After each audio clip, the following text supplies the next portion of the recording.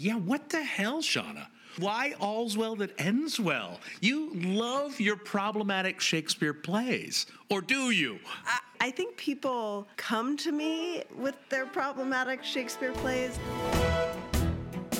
Good morning, good afternoon, good evening, whatever it is, wherever you are. I'm Austin Titchener, 1/3 of the Reduced Shakespeare Company, and you're listening to this week's Reduced Shakespeare Company podcast, now in its 16th year, number 828, Shana's All's Well.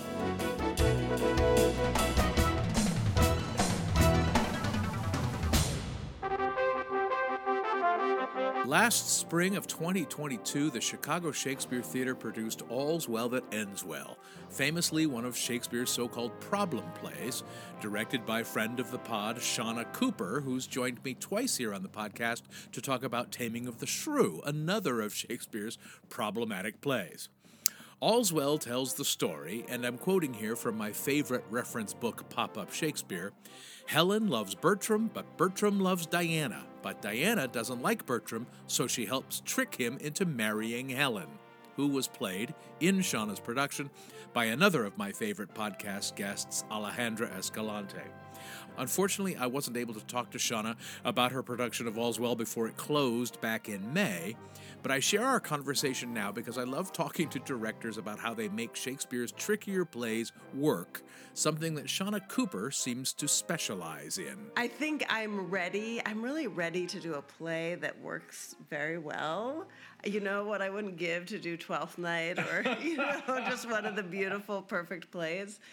Well, let's get this out of the way, first of all, that your production of All's Well at Chicago Shakes ended very well. It was a really lovely production that really made the case, as far as I was concerned, like, oh, maybe this play is more interesting than its reputation.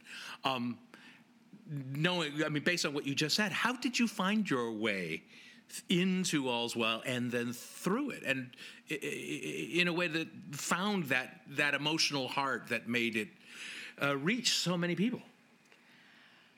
When they first called me, Chicago Shakes, about doing it, I had that same question of why All's Well, why now?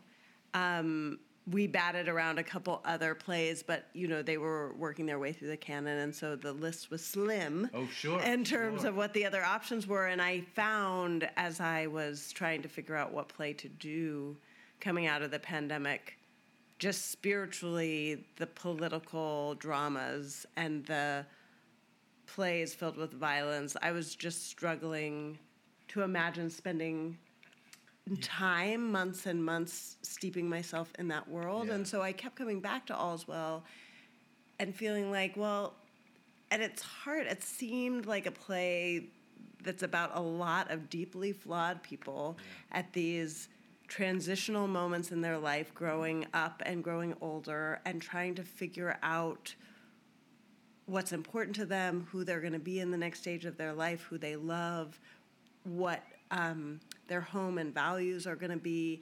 And that, I started to realize, just felt so much like us as a world coming out of the pandemic. 100%, yeah. And where so many of us are individually, as well as a metaphor for just our cultures and societies coming out of this really harrowing time and trying to figure out what the next stage of the world and our individual lives are going to look like. Well, and you mentioned Twelfth Night. Like Twelfth Night, All's Well begins with death. It begins with grief. Yes. And you staged it beautifully and simply. So it sets us in this world where you go, well, all right, how do we recover from this? That's right. Yeah. The world begins in a place of loss, grief, mourning, sickness with the dying king. And so it does feel like a world much like our own.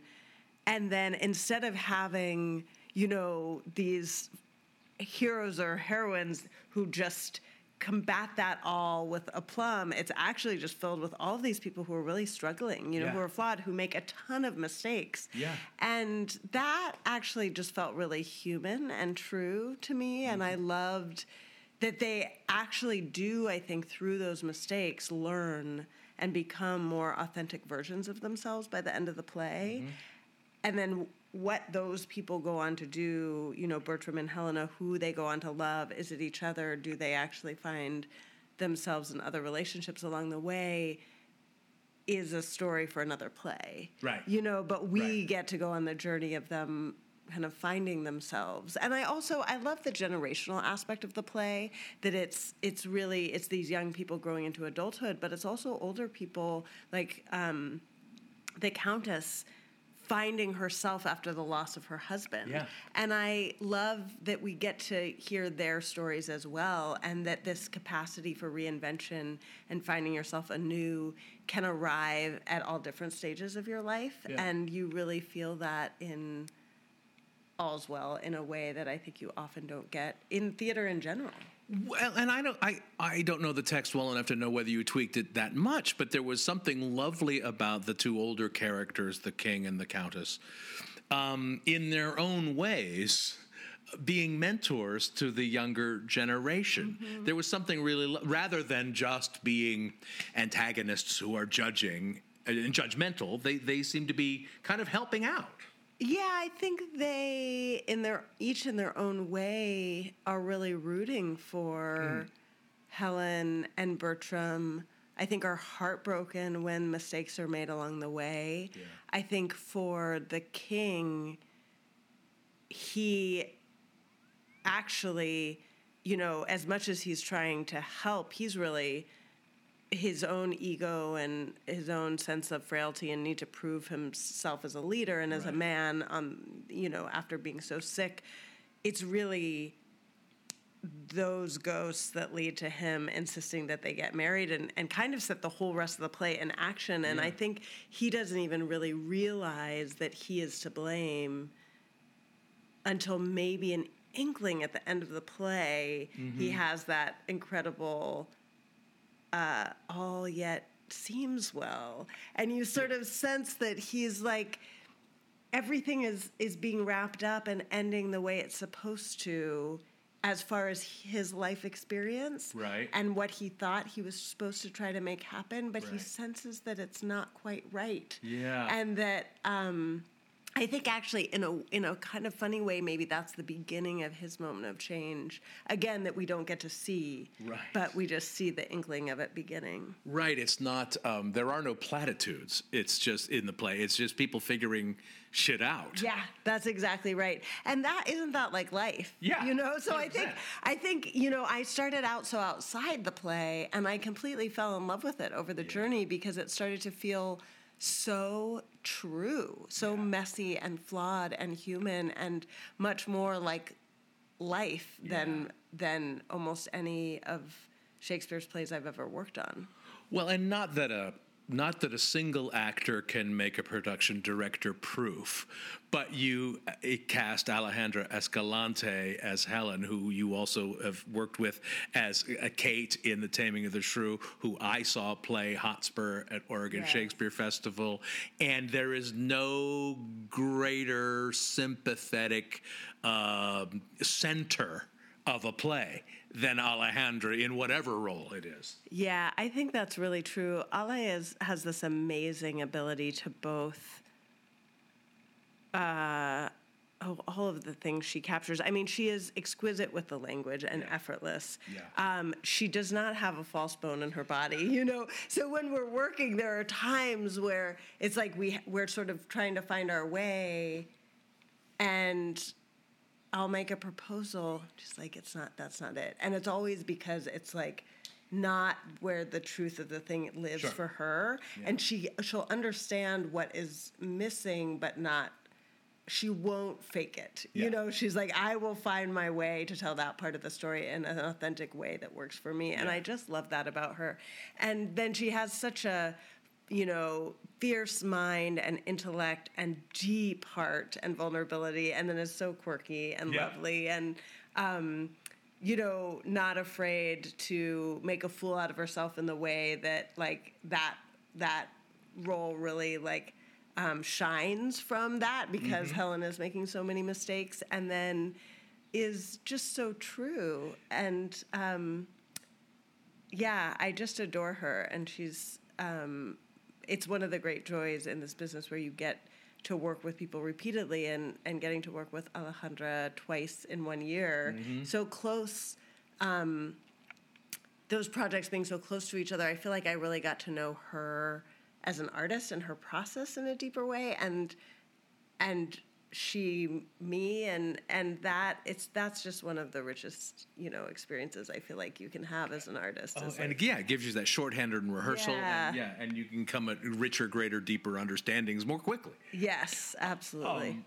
And you mentioned, I can't remember whether the microphone was going or not, but you mentioned the other alternative might have been Richard II, and as we talk about it, I would kill to see Alejandra play Richard II. Right? Oh my gosh, she would be incredible. That's such a great idea for that role. We'll have to do that next time. Yeah, next time. Hi, this is Cynthia Ryder, Managing Director of the Hartford Stage Company, and you're listening to the Reduced Shakespeare Company podcast.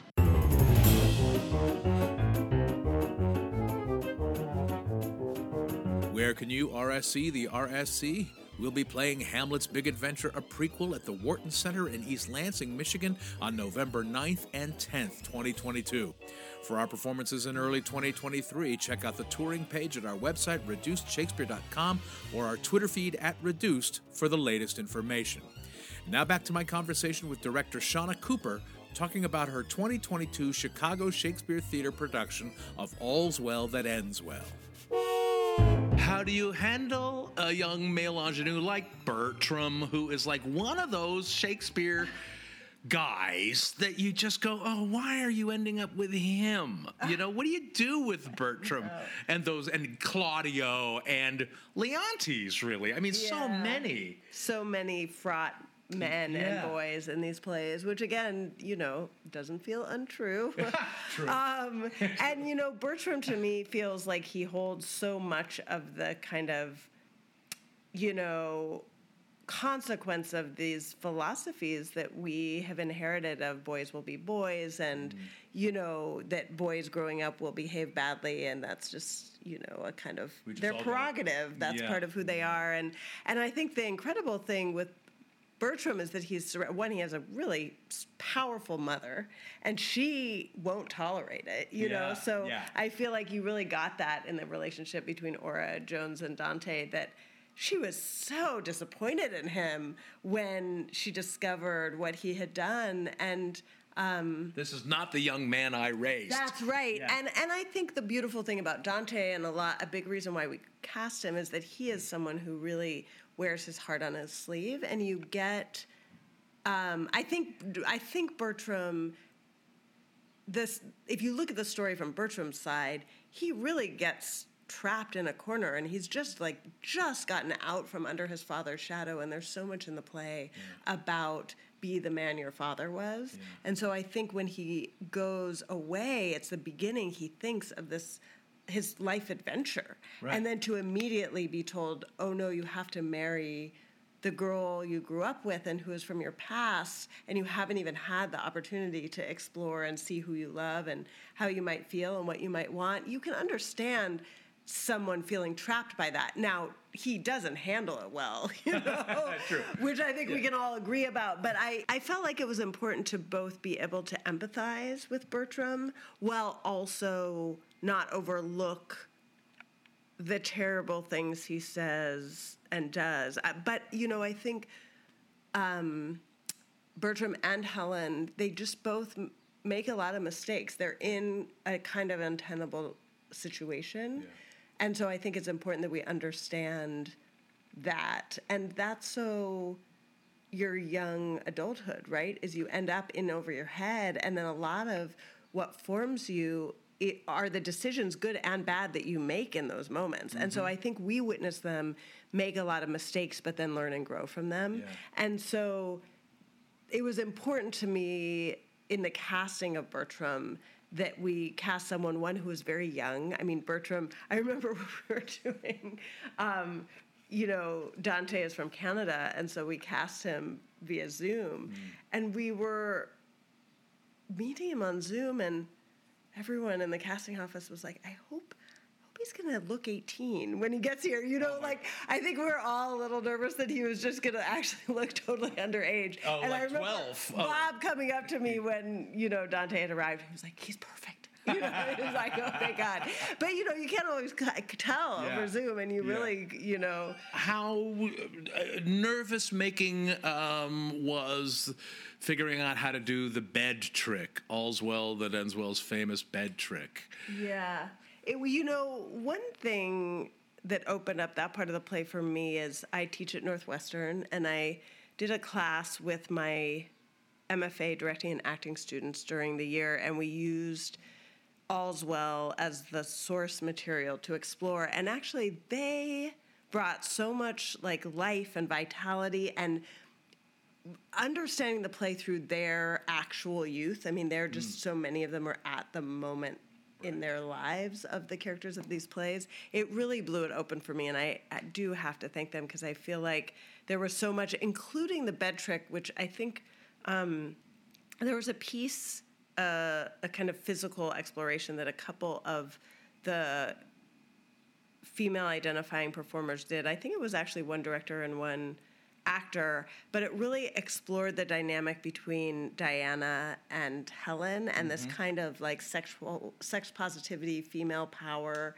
element to that friendship that was a great, again, way to just help understand the fun and the friendship that is at the core and of the that sisterhood. moment and the sisterhood, so that it's not just about tricking this young man. Like, that is part of what's going on, but I think we really chose to not focus on that. I mean, the one moment that kind of was a physical moment right before it happens in the play, and interestingly, Shakespeare doesn't have a scene in which the moment happens, right? Correct, we get the setup, and then you hear about it after. Yeah. And actually, you hear a lot about it after from Helena and her own kind of guilt and doubt in this fascinating play scene, which I love, but is really thick. It's interesting. It's like the scene that's hardest to understand, and I don't think anyone comes away understanding it. I mean, I think Alejandra played it beautifully, but I think the language is so dense, and it's interesting. I don't know if Shakespeare just felt like he had to bury it a little bit, but it's fascinating because it's very hard to understand. I think there was a day in rehearsal where I asked Alejandra, I was like, what is she saying? And she talked me through it, and she understood every moment, and I thought, wow, that is beautiful. I don't know how to make that legible for an audience, but I think spiritually it was there and emotionally in her performance. But there was this moment that actually the two actors in our production created in a physical exploration before, just early on in the process, that really just set up the sisterhood, the friendship, the mystery, the kind of environment, and just vibe of the whole scene, which I ended up kind of falling in love with, where they came to each other, and you really got the like two girls sneaking out in the middle of the night to kind of do something naughty, and they each had a candle. And then at the last moment, they blew their candle out, and then suddenly it was darkness. Yeah. And I just loved that impulse because it leaned into the mystery of it. It also made it so that there was like a little tease for the audience, but then it's really up to the audience's imagination to kind of think about what's going to happen next. And it leaned into the adventure between them.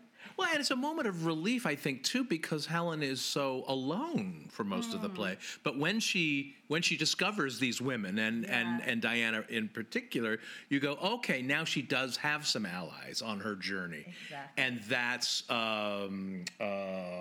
heart not warming, but we feel good as an audience going, okay, she's not alone anymore in this struggle. Absolutely. I mean, I think a lot of what the play is about is finding, in these transitional moments in life where you're evolving, finding what your next version of home is going to be. And one of the things that I love about the play is it actually reminds us in this kind of fraught fairy tale that the romantic idealized version of home, particularly when seen through the eyes of the status quo, is fraught and tricky and often doesn't deliver.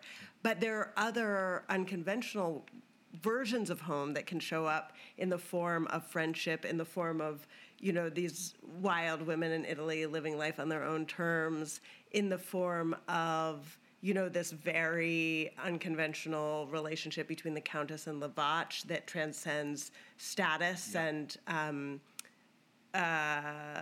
all sorts of beautiful things. And so I find the play really inspiring in terms of how it actually shatters the idea of a fairy tale kind of love or the fairy tale kind of home, and suggests that the unconventional may lead to greater happiness and joy, in fact, in your life. That's it for this week's Reduced Shakespeare Comedy podcast, except for one more thing, which I'll share with you in about 60 seconds, so stick around. Shana Cooper's Chicago Shakespeare Theater production of All's Well That Ends Well closed back in May, but her next production plays at Seattle Rep January and February 2023. And Chicago Shakespeare's next production is the equally problematic Measure for Measure, which begins performances this weekend. Go to chicagoshakes.com and seattlerep.org for more information. Then send us your problem play solutions via email to feedback@reducedshakespeare.com, or throw a comment to us on Facebook, Twitter, or Instagram, or on our own actual website, reducedshakespeare.com, or visit my website, theshakespeareans.com. Thanks as always to fraught man-boy Matthew Croak, web services by Ginger Power Limited, music by John Weber and GarageBand. Our random fan shout-out this week goes to Harolyn Mills. No reason, it's just random. Special thanks to Cynthia Ryder, the managing director of Hartford Stage. And finally, thanks very much to you for listening. Please continue to stay safe, get your boosters, and keep your masks on. I'm Austin Titchener, 828 2484ths of the Reduced Shakespeare Company.